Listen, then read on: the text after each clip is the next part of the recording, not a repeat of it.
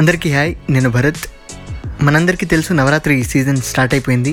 So ఈ టైంలో fastings అవన్నీ చేస్తూ ఉంటారు అమ్మవారికి. Gastric issues, acidity most common issues fasting చేస్తున్నప్పుడు, ఫాస్టింగ్ చేసే వాళ్ళకి. సో ఎలా ఈ గ్యాస్ట్రిక్ ఇష్యూస్ని రెడ్యూస్ చేసుకోవచ్చు, అలాగే వీక్నెస్ అంటే ఫాస్టింగ్ చేస్తున్నప్పుడు వీక్నెస్తో మనం ఫైట్ చేయాలంటే ఎలాంటి మెజర్స్ తీసుకోవాలి అనేది మన డైటీషియన్ ప్రణతి గారిని అడిగి తెలుసుకుందాం.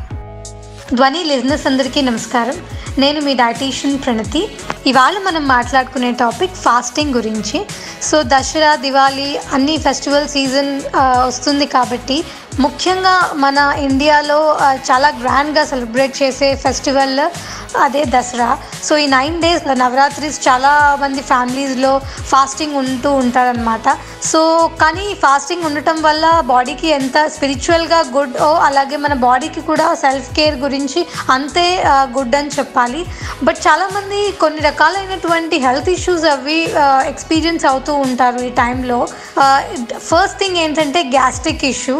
సో ఈ గ్యాస్ట్రిక్ ఇష్యూ లేకపోతే abdominal disturbances or indigestion issue ఇవన్నీ కూడా ఫాస్టింగ్ చేసిన ఫస్ట్ 2-3 daysలో మనం చూస్తూ ఉంటాము. ఎందుకంటే సర్వసాధారణంగా మనము రోజు తినే ఆహారము ఒక టైం టేబుల్కి అలవాటు పడిపోయి బాడీ సడన్గా మనం చేంజ్ చేస్తే డెఫినెట్గా it takes time to get used to it.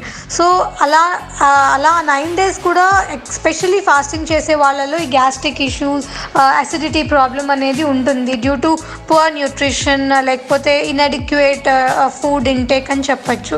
So ఇలా దాన్ని కొంచెం సబ్సైడ్ చేసే టిప్స్ ఏంటంటే డెఫినెట్గా ఫుడ్ అనేది ఎక్కువ తీసుకోరు చాలామంది, కాబట్టి వాటర్ బేస్డ్ ఆర్ ఫ్రూట్ బేస్డ్తోనే మనం ఎంతైనా తగ్గించుకోవడానికి చూడాలి. సో అలాగా మీకు క్యుమిన్ మరిగించిన నీళ్ళు లేకపోతే అజ్వైన్ బాయిల్ చేసిన నీళ్ళు లేకపోతే లైక్ ధనియాలు మరిగించిన నీళ్ళు ఇలాంటి డీటాక్స్ షార్ట్స్ కనీసం 1-2 గ్లాసులు రోజు మొత్తంలో కూడా చిన్న కొంత మోతాదులో తీసుకోవడం వల్ల కొంచెం అసిడిటీ ప్రాబ్లం అనేది సబ్సైడ్ అయ్యే ఛాన్సెస్ ఉంటాయి. అలాగే దయచేసి ఎక్కువ లాంగ్ ఫాస్టింగ్ అవర్స్ పెట్టద్దు. అట్లీస్ట్ మధ్యలో ఏదో ఒక ఫ్రూట్ అయినా తీసుకోవడానికి ట్రై చేయండి. Fruit as a whole fruit తీసుకోండి. దెన్ దాంట్లో ఉన్న ఫైబర్ అండ్ పోషకాలు అలాగే ఉంటాయి కాబట్టి you will feel satiety and the nutrition కూడా బాగుంటుంది. మీరు జ్యూస్ రూపంలో తాగినట్టయితే మీకు తొందరగా అరిగిపోవడం వల్ల మళ్ళీ ఎక్కువ ఆకలేసే ఛాన్సెస్ ఎక్కువగా ఉండడం జరుగుతూ ఉంటుంది. అండ్ సెకండ్ థింగ్ వచ్చేసి వీక్నెస్.